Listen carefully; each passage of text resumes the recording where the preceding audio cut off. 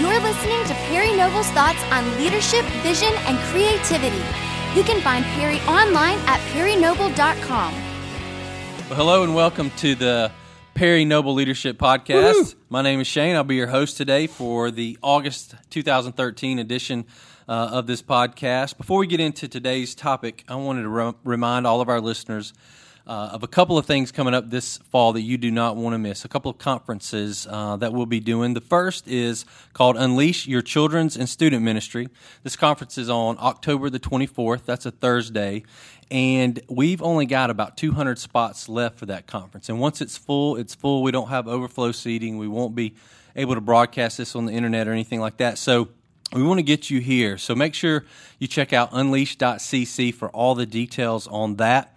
And then also coming up in November 12th through the 14th, we have another Unleashing Your Leadership Conference. This is leadership coaching with Perry Noble. This is for all leaders at a church, senior leaders, youth leaders, anybody that wants to grow in their leadership. It's open to you, and that's a Tuesday through Thursday. Again, November the 12th through the 14th. And you can get all the information you need at unleash.cc. I should also add that that's limited to about 50 people, so you want to get in and get signed up for that right away. With that, Perry, we're going to jump into today's topic, and we're calling today's podcast How to Lead During Times of Growth. And so over the last year, New Spring has experienced a lot of growth. Overall, I believe we're around 55% growth this year over last year. And some of our campuses have actually seen growth at over 100%. Mm-hmm. We've all been blown away by that. And we always plan for growth, but the numbers we've seen this year far exceeded anything we've expected, which sounds like a great thing, and it is a great thing, but it comes with a lot of challenges. So that's what we want to talk about today. So as we jump into today's questions, let me just ask you this. What would you attribute that kind of growth to? That is one of the most loaded questions in the world. That's why I asked it. I know, it was awesome. When a church or an organization experiences growth, one of the things often asked of the church leader is, hey, why are you growing? Well, the church answer is God or Jesus. And that, if you step back and examine it at its core, is really sort of an arrogant answer. Because if that were the only answer, then why isn't every church growing? You could, to say that it's only God is basically telling other churches and other ministries, we don't think God's in your church. We don't think God's in your ministry. And so while there's a partial truth there, there's not a complete answer. I believe it is God, but I believe God works through people who work. We did a podcast on that several months ago, and I believe that if people will take God at His word and do their part, God is always faithful to do His part. Shane, it's a biblical principle of sowing and reaping. Sowing and reaping. And God's word from Genesis to Revelation says you reap what you sow. And so I believe there's a bunch of people here at New Spring, and not just staff, but volunteers who have, show up early, stay late, take God at His word. There's a bunch of people in our church that understand found people really do find people. They've embraced inviting their friends and family members to church. We work real hard to create an environment that doesn't push unchurched people away, but pulls them in. They meet Jesus, and Jesus changes their life. And over the course of time, the law of sowing and reaping, it just takes place. That's real good. And, one thing I want to point out, too, is we talked about New Spring has experienced that kind of growth over the last year. We're going into a season, the fall season, where lots of churches experience growth. People Yes. are coming back to church when the kids get in school and summer's over and that sort of thing. So being able to lead well during growth is a big deal. And I just want to ask this, why does growing lead to leadership challenges? Well, you cannot, let me back off. You do not understand some of the challenges in your church or your ministry or your business until you begin to experience growth. Growth exposes challenges and opportunities. For example, I thought Lucretia, who is my wife, who's white, by the way, just for all of our podcast listeners who are wondering, I thought Lucretia and I had a great marriage. I mean, I really did. I thought it was stable. I thought it was awesome. But then our family grew. by one. And I'm like, oh my gosh, there's some gaps in our marriage. There's some challenges in our marriage. Saying that, I can't imagine you and your wife, y'all had 4 boys. I mean, and you know way better than I do, growth presents challenges, right? That's right. And so one of the most challenging things about an organization or a church is when you begin to grow, some of those challenges become very visible, and leaders, what they do, instead of letting those challenges freak them out, is they step in and they fix them, they address them. Growth provides opportunities to fix the challenges so you can grow more. One of the things I always loved about the book of Nehemiah is the Bible says that before Nehemiah began to rebuild the wall, that he spent some time walking around the wall and inspecting the wall. And so during the times of growth, we have a lot of times to inspect the wall, fill the gaps, get the right people in the right places, so it sets us up for the next season of growth. That's real good. So what you're saying is when you're experiencing growth, there are going to be gaps. But if you don't have to be surprised that there are gaps, if you're taking inventory, looking around, inspecting the walls, you can at least know what a next step would be when you experience growth and you see those gaps. Yes, if you're not seeing gaps, you're not experiencing growth.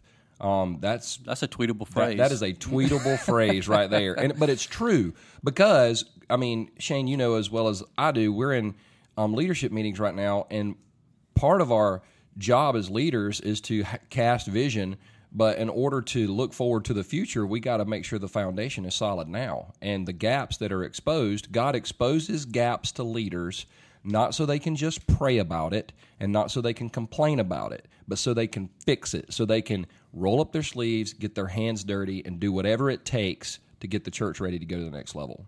That's real good. Well, let's give our listeners a little inside peek to the challenges New Spring has been facing as an organization. So what would you say are the couple of biggest challenges that we've faced over this last year when we've experienced this type of growth? On a personal note, one of my biggest challenges is finding blue jeans that are long enough because I have very long legs. But and that is true. I mean, and I'm really... You're a special order kind of guy? I'm a special order kind of guy. I really am. At restaurants and at clothing stores. There you go. I think one of the biggest challenges for us has been how do you disciple large groups of people?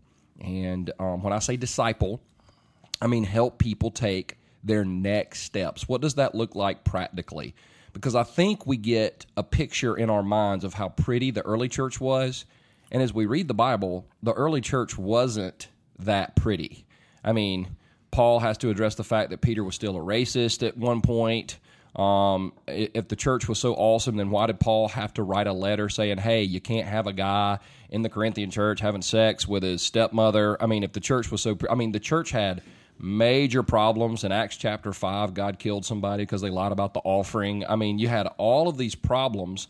And one of the major problems or the issues they had to deal with is when 120 people in Acts 2, the church went from 120 to 3,120 in a day.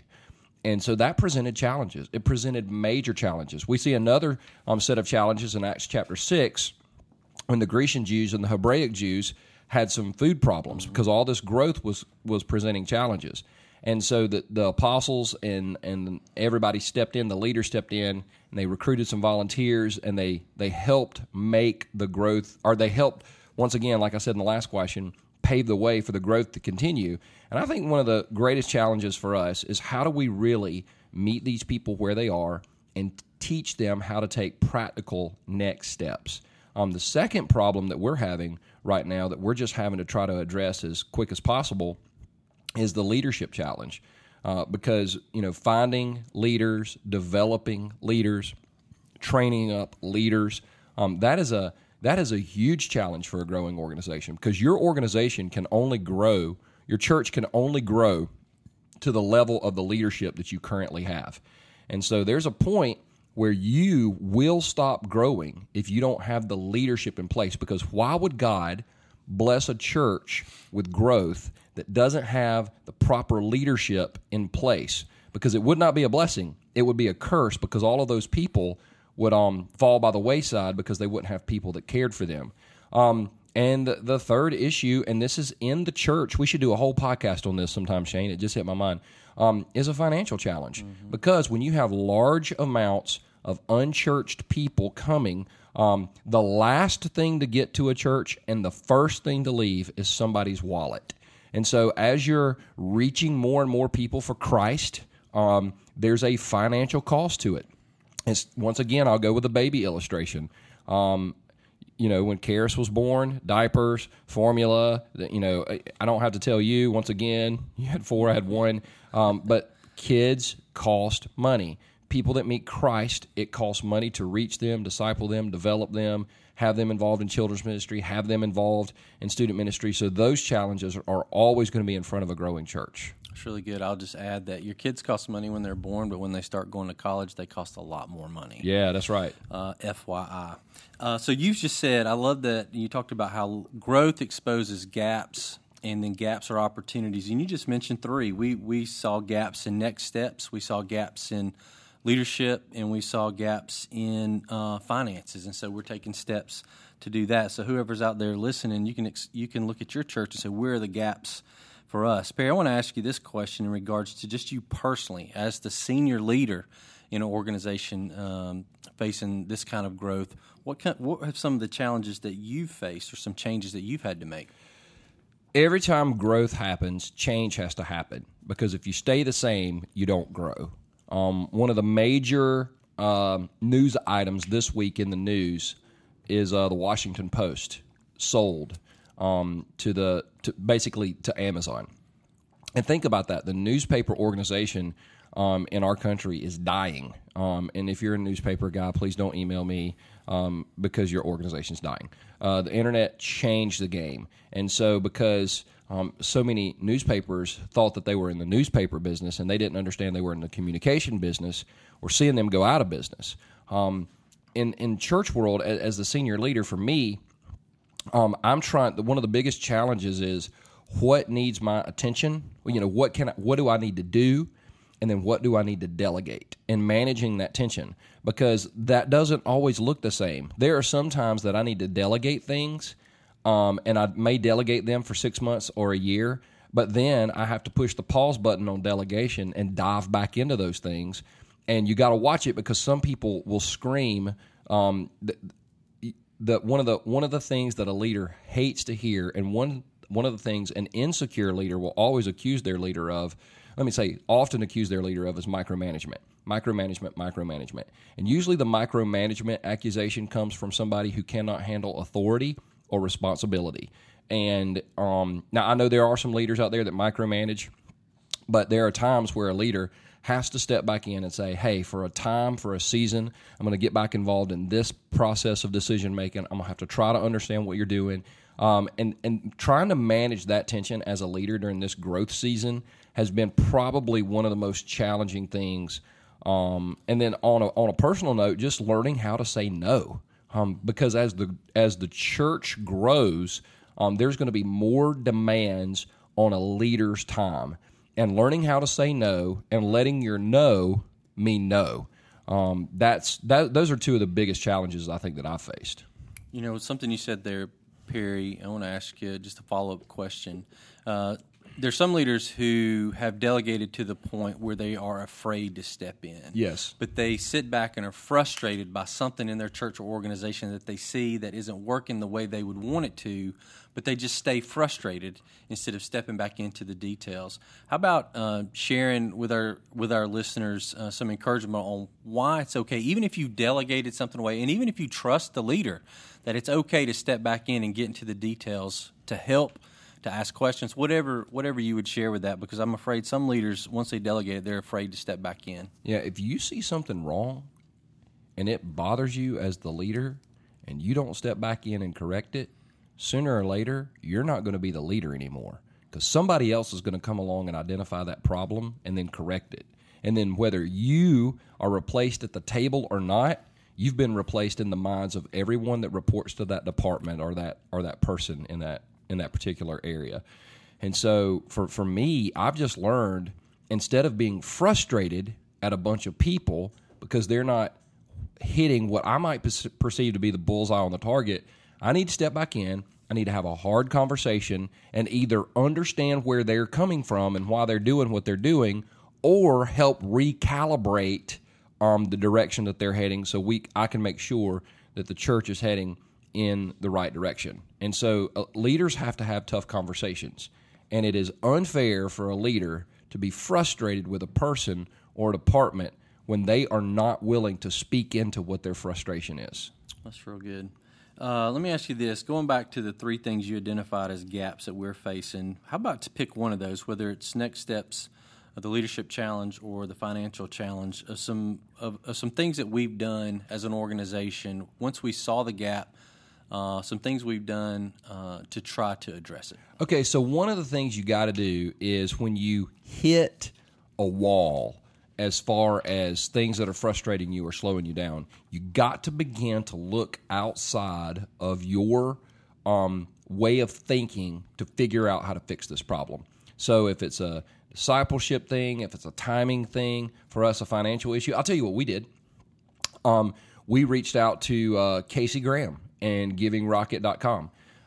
Casey is a friend of mine and love him, love the ministry that him and Michael and all those guys have down there. I say down there because we're in Anderson and they're in Atlanta, so that's slightly south. Slightly south, so down there. But Casey's had that ministry for years, and I've known about it. I've been aware of it, and I said, you know what? We've got some giving challenges. So we went online. We bought the GivingRocket.com, training package or whatever, and literally I sat in my office and watched every video that Casey and Michael and those guys taught through. I took notes. We had all the leadership team watch them? Had the whole leadership team. Yeah, exactly. And we were like, oh my gosh, we've never thought of that. We've never seen that. We've never understood that. I need to adjust how to do that. And we made some major changes, and we shifted some focuses in some area, and we identified some gaps, because you got to have fresh eyes on a problem many times to figure out how to fix the problem. If you don't have fresh eyes, you're paralyzed. There's a tweetable phrase. One more. No, seriously, fresh eyes on a problem often will help fix the problem, because sometimes it's kind of like in my house. Me and Lucretia probably have marks on the wall. We probably have things that somebody who doesn't live in our house could come in and go, hey, why's that hole in the wall? Well, that hole's been in the wall for 4 years. We don't even see the hole in the wall anymore. But fresh eyes on a problem can help you see it, and once you see it, you can fix it. A lot of people don't like fresh eyes because they're insecure and they don't want to actually deal with what's going on. And so I'm telling you, one of the greatest things. And here's what's funny. Casey doesn't even know I'm talking about this. It's just one of those things. I don't endorse a product unless I use the product and believe in the product. I would tell people to go to GivingRocket.com if you're having struggles in your church finances, because those guys are really helping churches getting it done. Yeah, exceptional stuff. So let's take a little shift in the conversation here. So we've been experiencing growth. We know this is the time of year a lot of churches experience growth. So when you're experiencing growth as a church, what's the best thing a church can do to sustain that momentum? Momentum is one of those things that God gives you for a certain period of time, and I think you got to be responsible. One of the things that we've done as a church is, and I go over this extensively in the coaching network, the Unleashing Your Leadership Intensive. I kind of walk through the schedules. I kind of walk through some challenges. But the third week in August, I'll just use something coming up. The third week of August through the end of September is a major time for growth in the church. Your church the numbers are going to go up. I mean, people are coming back. That third week in August, kids are back in school. It's almost like launching the new year again. What I've seen a lot of churches do is they will do like what I call a felt needs series, which I'm totally for, because Jesus preached felt needs, so I think we should too. And please don't send me your email about how Jesus didn't preach felt needs. When you're feeding people that come to your church, that's pretty much felt needs, all right? So I think most people will do a felt needs message like third Sunday in August through the end of September. Well, I mean, you can do that, and that's great, relationships or whatever, but third week in August through the end of September, you could preach on Leviticus, and people would come. They're going to show up. Usually in October, November, that's when church attendance begins to decline.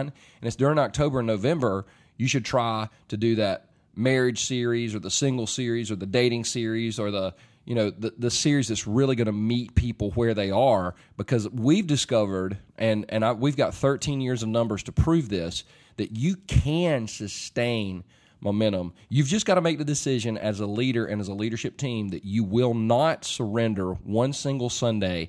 You've got 52 opportunities every single year to reach people for Jesus, and you need to make them 52 remarkable opportunities. That's good. What are some things a church should not do when they're growing, especially if they're growing at a fast pace? I think one of the things that a church should not do during a major season of growth, a couple things. Number one, they don't need to run out and hire a bunch of staff members. You can hire people too quickly. And so the hiring process, and Shane, we felt that tension where we'll grow, we'll add several thousand people. The weight on our staff is heavy. The temptation is, let's just go out and hire a bunch of people and see which one works. But I've said before, and I'll stand by this, it's better to have no one in a staff position than the wrong one in that staff position. And so we've got to make sure that we're hiring properly. The second thing I would not do is make a decision based on the immediate. For example, oh my gosh, we're crowded today. We've got to do X, Y, or Z. Sometimes you have to make those decisions, but making major decisions in the middle of a moment, like on a Sunday, one of our rules around here, and we even talked about it this morning, there's nothing wrong on Sunday that you can't fix on Monday. There's nothing wrong on Sunday that you can't fix on Monday. And so understanding that when you're in the immediate, don't make what I call a vision-altering decision in the moment. Do what you got to do. Get to a place where the battle's over. You're on a Monday. Sit down, talk about it, and then make a decision. That's good. You mentioned staffing. How about this when it comes to growth? How important is it to protect staff culture and staff health during growth seasons? There are different opinions all over the board on this one. I'll share my opinion, and I'm right. So just kind of go ahead and establish that. I think one of the major jobs of a senior leader and a senior leadership team is to protect the culture and protect the health of their staff.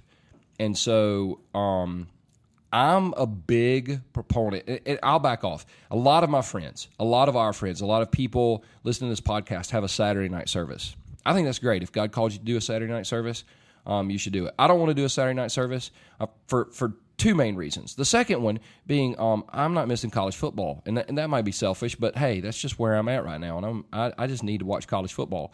But the primary reason is I don't want to sacrifice the staff. Now, let me be very careful here. I believe if people have Saturday services, I don't think they're necessarily sacrificing the staff. But I've seen far too many occasions where people expect the staff to work Monday through Friday, and then they get a day off. But let's be honest, in a growing church, you don't ever get a day off. Your day off is not your day off. Your day off is you better have your phone with you because we're going to have an emergency and you're going to get a phone call. That's your day off. And then Saturday, if you got to go in for Saturday night, you're not mentally disengaged. I mean, you work all day, and then Sunday, everybody goes, well, they only work half a day, or you're so exhausted when you go home, you can't really connect with your family. And so if you're going to have a Saturday service, you need to plan to let your staff get a break during the week. And when I say a break, I mean a day off. I mean a day and a half off. Because if the church is growing but the staff is dying, that's not a win. That's not a win in any way, shape, form, or fashion.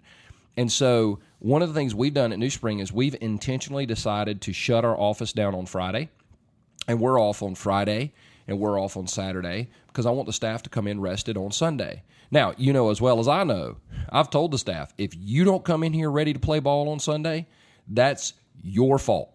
I gave you 48 hours to rest, and if you show up tired, I'll break my foot off in your rear end because we don't play that game. You show up ready to work. Sunday is game day, okay? NFL athletes, they can't go out and shoot basketball all night on Saturday night and show up and ready to play. You got to rest, you got to relax, you got to catch your breath, you got to spend time with your family. You got to do something that you enjoy doing so that when we get here on Sunday, we're ready to play. Now, there's some exceptions to that. We do some special services from time to time. Christmas, Easter, that's the Super Bowl. Yep. You do not complain about playing in or preparing for the Super Bowl. But what I'm saying is if you do have a Saturday service, you as the senior leader or the leadership team have to fight hard to protect the culture of your staff. That's one of your top responsibilities. That's really good. What I hear you saying is we care more about how people are doing than what they're doing. Yep. And you mentioned sowing and reaping earlier. If you sow protecting your staff's health, you will reap staff productivity. And they will get your back. They will love you. They will absolutely love you if you protect their health.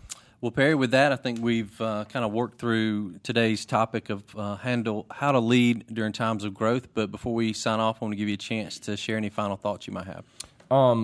John Maxwell says everything rises and falls on leadership. He says it in a much deeper voice. Sounds more like Mufasa when he does. But it's true. And so that's one of the major challenges is understanding that leadership is a calling and leadership is a responsibility. And stepping into more responsibility isn't always easy. That's why, some people back down or back away, or some people decide to play it safe. I believe that every church in America, this is a bold statement, I believe that every church in America is about 2 or 3 major changes away from doubling in size. Now, some church leaders, I know you want to email us and tell us, I'm not interested in doubling in size. Well, if you're not interested in fulfilling the Great Commission, I'm sure you've got plenty of other really important things to do. But I'm telling you, there are leaders out there, and there are 2 or 3 major decisions away, major changes away from doubling in size. And all of that falls back on leadership. And by the way, if you want to know more about those changes and how to figure out what they are and how to pull the trigger on them, Leadership Intensive in November. We cover that in an entire session, and I'm telling you, it's one of the most intense things you'll ever sit through, but it'll set your church up and get you ready for success and change. That's about it. That's about it. Hey, that's good. That's a good word. Remember, unleash.cc, where you can find all the information on unleashing your leadership this November. With that, we'll sign off, and we'll see you next month.